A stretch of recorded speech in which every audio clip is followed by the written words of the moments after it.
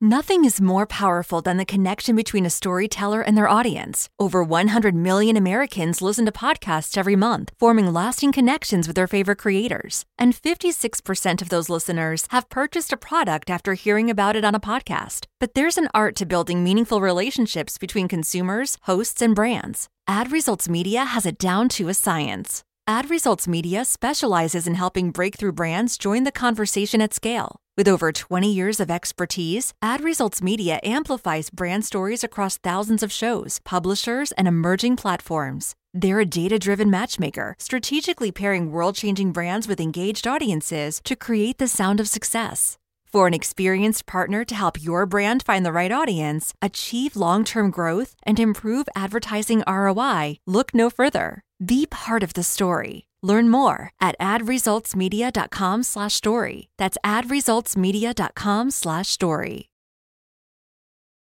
We are speaking to the one and only Barry Kerch, a drummer for Shinedown. And Barry, as I was telling you just before, last time we met was at a show in Montreal or in Laval, Quebec, a couple of years ago. And I have to say, your band live is fucking phenomenal.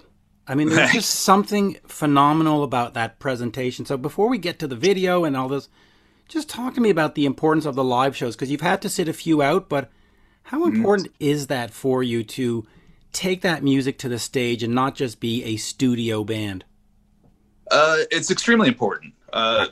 People pay a lot of money to go to shows. And it's not getting any cheaper. And we really took it upon ourselves very early on in our career to put on the best show we possibly can. Our job is to entertain and to give people an escape for the hour and a half or whatever it is that we're on stage. And we take it extremely seriously. You know, we go into rehearsals, we'll rehearse for, you know, if we haven't done it in a while, probably for a full week, just making sure our production's together, making sure the songs are together, lighting, everything is very important to us. And it's paramount because we want to put on the best show. And that also, you know, that's given us a career that's lasted about 20 years now, and hopefully will last another 20, 30 years, because we do still care about our show. We're not just up there going through the motions. We're up there. We mean what we do. You do. And obviously the band has great songs. We're not going to debate that. You have great songs. But how important, again, just was it to get from the club to the theater to the arena? I mean, is it the songs that got you there? Is it the live show that got you there? Or is it just really both? I think it's a combination of both of those. I mean, songs definitely help. And then it's putting in the time and the work. Right. You know, we've never said no to just about anything. We work really hard and consistently work hard and are always trying to outwork what we did last time. So I think it comes down to nothing's ever given to you. You got to work for it. Absolutely. So let's get into Attention. The video or the movie that's going to be a video on demand as of September 3rd. Mm-hmm. It is described on the poster or on the you know the paperwork here as a visual journey through the album. Explain the choice of those words. So it's not necessarily a collection of just random videos, and it's not a movie. It's a visual journey. Right. Explain that term and what does that mean for the fan?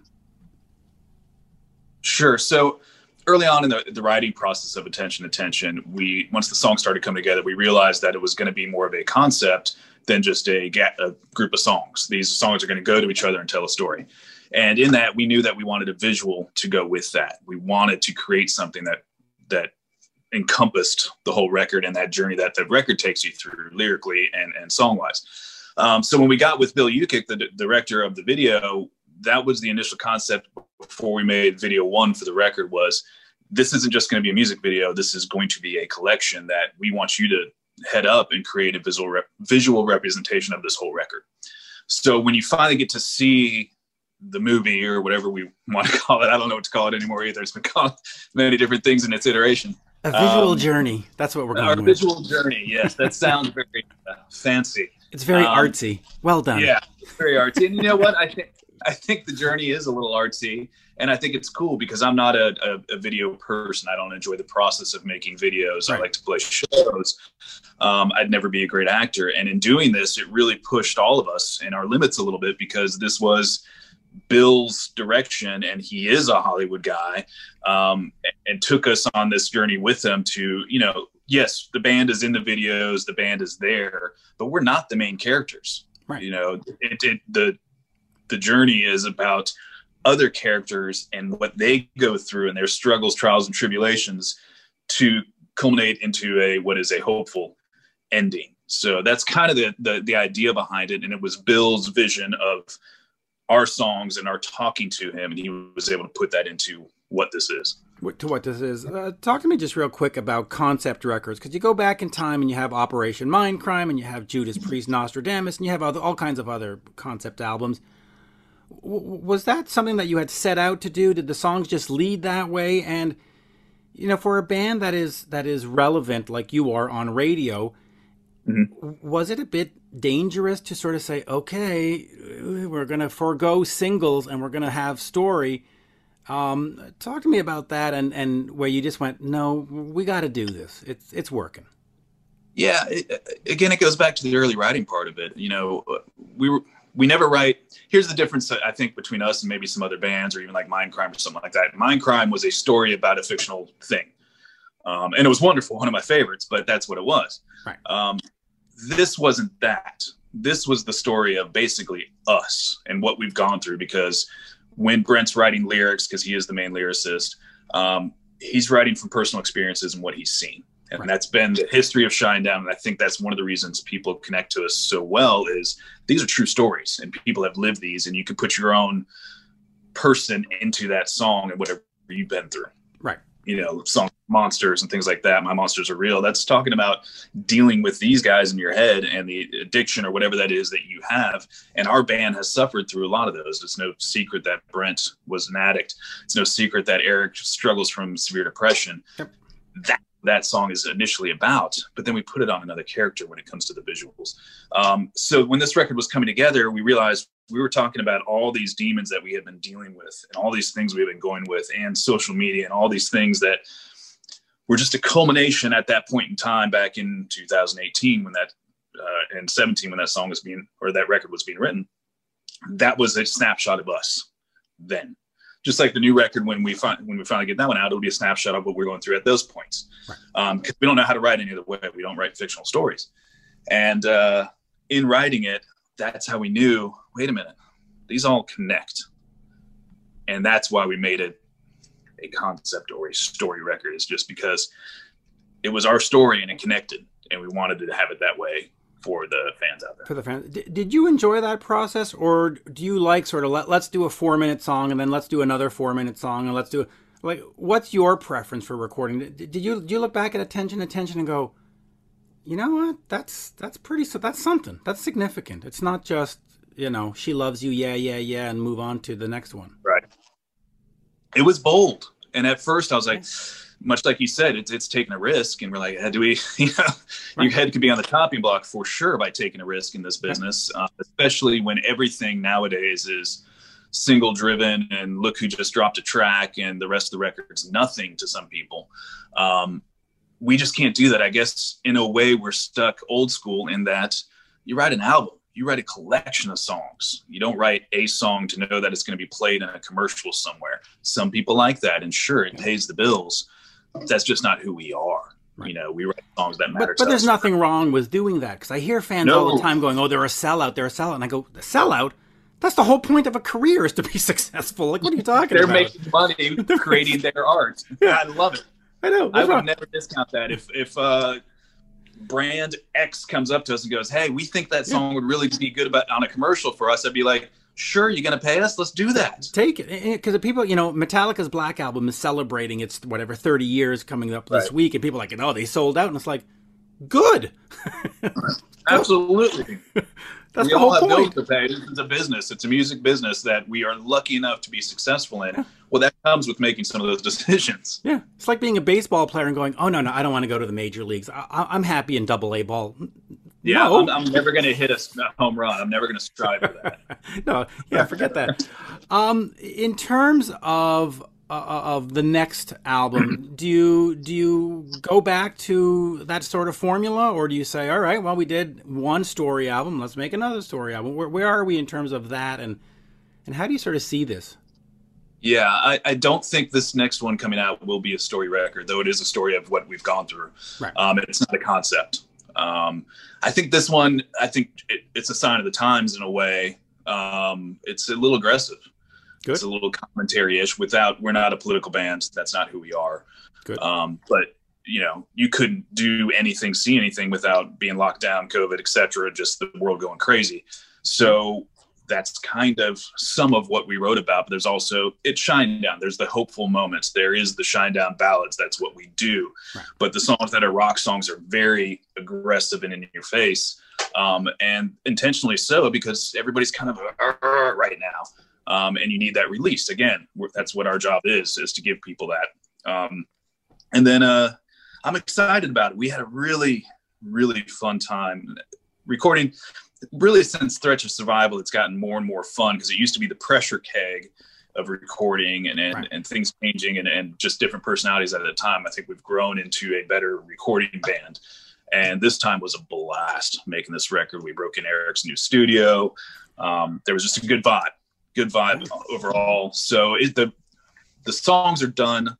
We're in the mixing mastering process right now. That's why Eric has extra gray hairs at the moment. Because he's driving himself crazy, because he's a perfectionist, and that's why we love him. I don't know. Don't be a perfectionist. Just do like the Beatles or the Stones or Sabbath. Record in 9 hours and throw it out there, and then figure out all the mistakes later. You can tell him that. We cannot. I will text him later. Let me ask you this: since the songs are always honest, and you've talked about depression, you've talked about dealing with that. At some point when you get past that and you get over it and your life moves on, does it become difficult to sing those songs? Does it become difficult to go back to that space? Because, if I was Eric and I'm better 5 years later, I don't know if I'd want to go back and sing about how miserable I was 5 years ago. Does that come up? Do you at some point say, maybe we should write a She Loves You, yeah, fluffy stuff? You know what? Maybe someday we will. I don't know. Sometimes, for me personally, looking back on some of the early songs, remembering just the different time, and we even had a different lineup at the time, and remembering those time periods can be bittersweet. Right. And all those stories that you have over a 20-year career, there's bittersweet moments. But I think all of us are able to really turn that off, because, maybe that song means something to me, or was about me, or written about me. Who cares? Because that person in the audience that's connecting to that song, right, it means the world to them. Right. And you can really turn that off and give them the best version of that song. Even if sometimes it pains you to play it, you realize that it's giving that person what they need. Yeah, because I can see it as being difficult where, in 10 years down the road, you go, all right, we're not playing Get Up anymore. Forget it. I'm done with that, Talk to me about that connection with the fans, because when I was at that Montreal show, Eric was kind enough to give me an all access. I walked around and I had a chance to speak to people in the audience, and they were uniformly talking about how those songs speak to them. Is that important to have that sort of interpersonal connection? And do you respect it and go, you know what? I don't care if I have COVID tonight. I got to go out there and give that kid the best fucking show ever, because it means something to them. For this band and for us, yes, that means everything to us. For us, that is of utmost importance, is that connection with the fan. Oh. The Wi-Fi there seemed to have squelched for a second. That thing, because important for the fans. It's the utmost importance. Other bands can do what they do, and maybe they don't want the connection with their audience. For us, that is the biggest drug on the planet, and it means everything to us. So it's just how we do things, and we wouldn't have it any other way, honestly. I think if we lost that spark or didn't want to do that anymore, it's time to hang it up for us. Yeah, well, listen, I love what you do. So let me talk to you just real quick. We hear often about, rock is not doing so well and blah, blah, blah. I hate that stupid thing. You guys are doing, it's ridiculous. You're maybe it's not on the Billboard top 10, but whatever. But you're doing 50 million views, 30 million views. When you got into this, 20, 25 years ago, did you think about that and say, okay, maybe we should be more of a pop band, maybe we should be more like Nickelback, maybe we should, or did you just sort of say, no, we're just going to rock, and I don't care if I play a bar the rest of my life? The latter. We did what we do, and here's the thing. You can't change Brent's voice. It is very distinct. It is who he is. Yeah. And that's what we back up. I mean, my job is I'm a backup musician and I'm proud of it. That's what I do, is hold the foundation for the band. We have to be who we are, and we've been compared to a million things and been called a million things and told we'd never make it. And here we are still selling out 15,000, 20,000 seaters. Rock isn't dead. It's just... Oh, that's such a stupid thing, that whole rock is dead. I mean, it's just dumb. And all it is the tastemakers in the major city here and there and right there that only listen to whatever is the coolest thing right now and alternative, which let me tell you something, and this is not to poop any of those bands out there, but there isn't many alternative bands on those charts that can sell out a club. Right. So it's, unless you're in major city A or B, the rest of the country and Canada want rock and roll and still go to shows. And it is very apparent. It's just your media outlets that are just full of shit, really. If anything, and maybe you'll understand the comparison, maybe rock has just gotten to that point where you're like jazz, where people just go, and every city has a jazz festival and they're always sold out, right. But maybe jazz is not playing the Enorma Dome. Okay. But that jazz fest is fucking full. So. Yeah, maybe so. Maybe it's that way. And, it's different in every place you go. Yeah. If you're in the Midwest, it's rock and roll all day long. You go overseas, that's a whole nother vibe. And rock and roll is definitely not dead over there. So, again, I think it's a bullshit statement. It really is. Let me ask you quickly about overseas, because I'm an older fan. And the music I buy now is mostly all from the UK, from Germany. I'm all into Thunder and FM and all these bands from over there. Mm-hmm. How important is that market to you? Because you look at bands, like REO Speedwagon and Night Ranger and Journey from the Old, and they never really made an imprint over there. They just sort of became American bands. Ted Nugent is an American band. How important is it for you to get over to Wacken and to Hellfest and to France and Germany and say, we're a world band. We're not an American band. It's extremely important for us. There's a cool difference, and not to say that our fans here aren't very loyal, but the UK and European fans, if they latch on to a band, it's because they really like your music. It has nothing to do with looks, has nothing to do with anything aside from they love your music, and they stick with you forever. Yep. You got bands like Helloween that couldn't sell a ticket here in the U.S. that have huge followings over there still because somebody latched onto them early and they love them. Look at Blackstone Cherry from here in the United States, who is one of our great friends and a wonderful Southern band that really has a hard time here. They're selling out, massive places in the UK because they latched onto them. They love it. And that's their place, Europe and the UK, it's very important for that because they are a lot more loyal. It's not just what is the hit today. I know they stick with you like forever. I mean, one of my favorite bands is Thunder, and in the States you say Thunder and people go, "Who's that?" You go to the UK, they're playing 9,500 people. Absolutely. Look at Biffy Clyro. They're huge over there, and a wonderful band. They don't do much over here. So do you spend a lot of time focusing on that? Do you have like a special management team over there? How do you sort of focus your attention for that market? Because it is one where, as you say, once they love you, they'll stick with you. Just I mean, ask Judas Priest, ask Iron Maiden, 40-year fans for 45 years. Yeah, it's difficult, and it's difficult initially, and it still is difficult. Two things: financially, it's very expensive to get over there and go do club circuit. It's ridiculously expensive. Yeah. And difficult, just the busing and the traveling is very different than what is here in the US. We have the same management over there, but we have a different booking agent who really knows the venues over there and knows the bands over there and what we'd fit with. John Jackson is his name. He was the one that put us on with Iron Maiden on their big UK run that they hadn't done in 11 years. And we got to open for Maiden. which was a bucket list thing for me, one of my favorite bands. And we had to work for it. Their fans are much like Kiss fans, where they're there to see that band and nobody else. So they literally would turn their back on you in the first few songs. As a Kiss fan, I can tell you that's true. Yeah, absolutely. And I'm cool with that because that means they're loyal to their band. But I'll tell you, by the end of that run, we won a lot of them. And now when we go back to the UK, a lot of those Maiden fans are now Shinedown fans as well. It's important, and it's a different look over there. And you have to have somebody that knows those areas better, and you got to keep going back.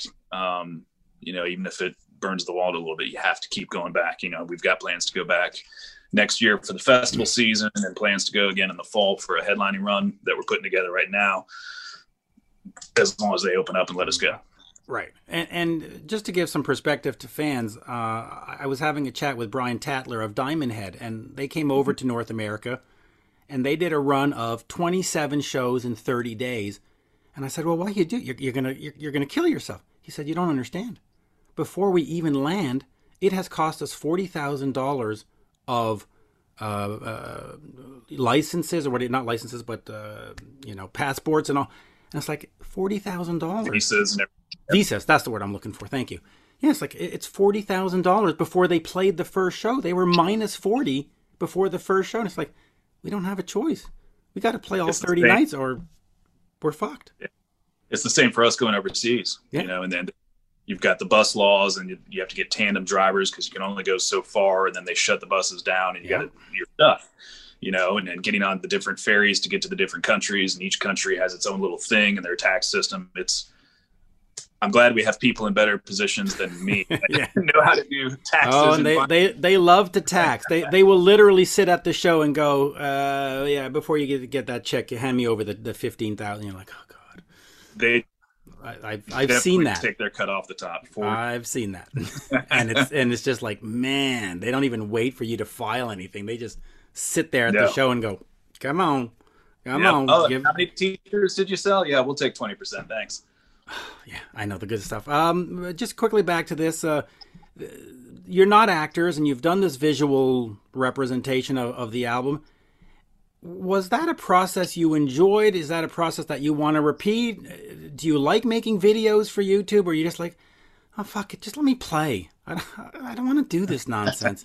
Hurry up and wait 12 hours to record a 3-minute song. Right. I think that's a point of contention in the band because I hate making videos. I personally do. Right. I never had the want to be an actor. I just want to play my instrument. And here's the thing, being a drummer making a music video, those drums are stuffed and silenced. Those cymbals are 2 cymbals glued together, so when you hit them, they don't make a bunch of noise. Or taped or whatever. It hurts like a son of a bitch. It hurts to play those things over and over and over again. Going into making this film, I was very nervous, and then being put in positions where I was acting and not playing my instrument was, sweating bullets for me. And Bill, the director, was very cool and very supportive. And then the actual actors that were there were very supportive and made it a joyful experience to where at the end, I was very thankful to Bill and to all of them and to my band guys. You know what? You put me in a very uncomfortable situation that I don't like, and we made it through. And I think I did good. Right. Are they there going, Barry, you can do it. Come on, Barry, you can do it. You got this, Barry. No, we're much tougher on each other. We're much tougher on each other. Hey, man, get up there and don't fuck up. Okay, good luck. Yeah, good luck. Yeah, good luck. But it was good at the end. I gained even more of a new respect for people that are actors and can put on those, they're professional liars. They can be anybody. They can be anything. I don't know that I have that, nor do I strive for that. We'll continue to make videos because 1, Brent loves it. And 2, you have to have a visual out there. You have to have your candy for the outlets, the YouTubes, etc. out there. So yeah, we'll keep making them. Will we do another film like this? I don't know. There's no plans in the near future for sure. Is it a film or a visual journey? We don't know. Visual journey film. I'll finish on this with 2 questions. Eric, of course, your band member, produces your albums. Is there an innate danger in that you don't have outside ears to maybe say, hey, come on, let's try something? Or is it brilliant where you go, he knows what we want and he's going to get it?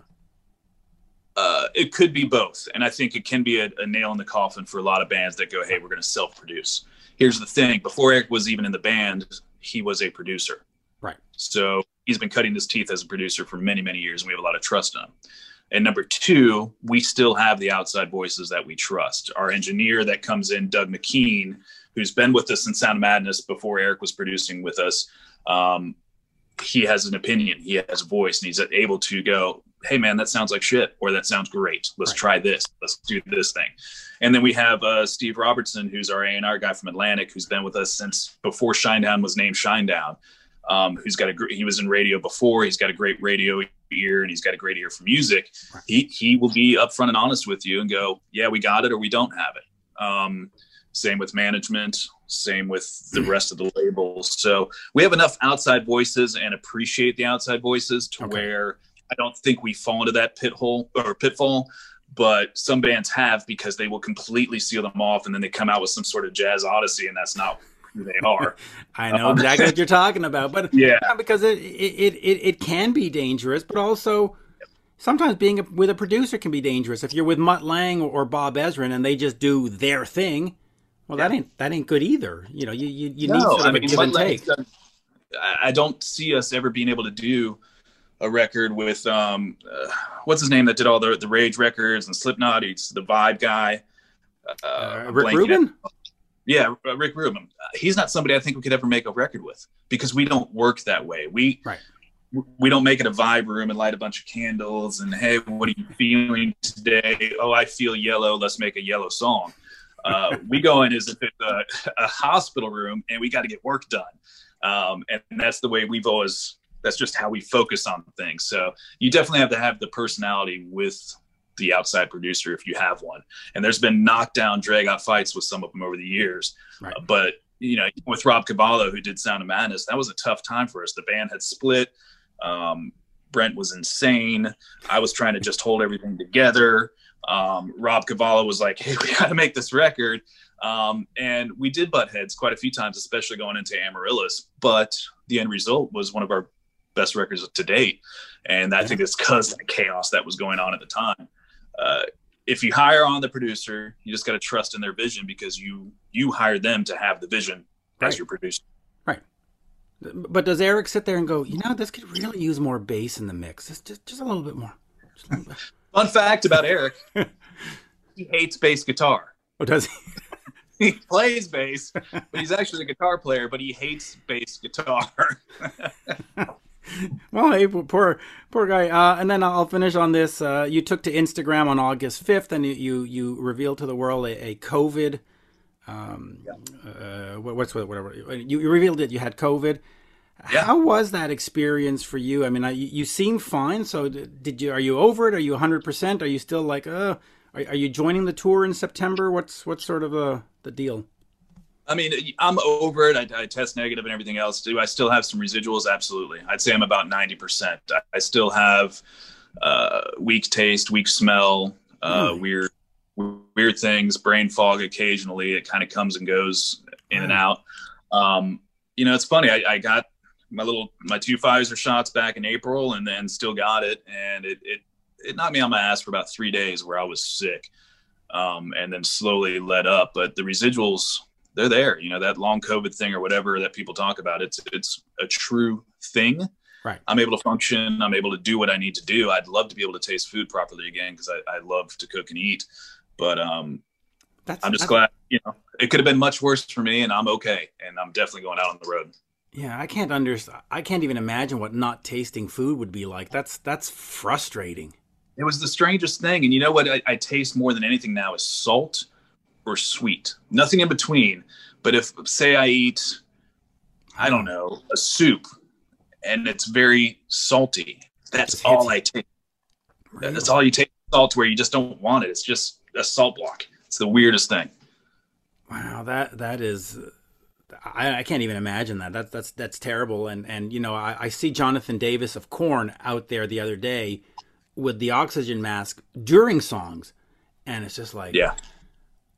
Oh, for a singer, detriment. I mean, I had well, for a drummer, you have to have good lungs. I mean, you have to be able to move your arms and legs for an hour and a half. My cardio bag's been weird. It's definitely weird. It does something to your lungs. It does something to your cardio, because you've seen the show. We're a very aggressive live band, and we work out like monsters for the shows, and it was humbling. It's been humbling.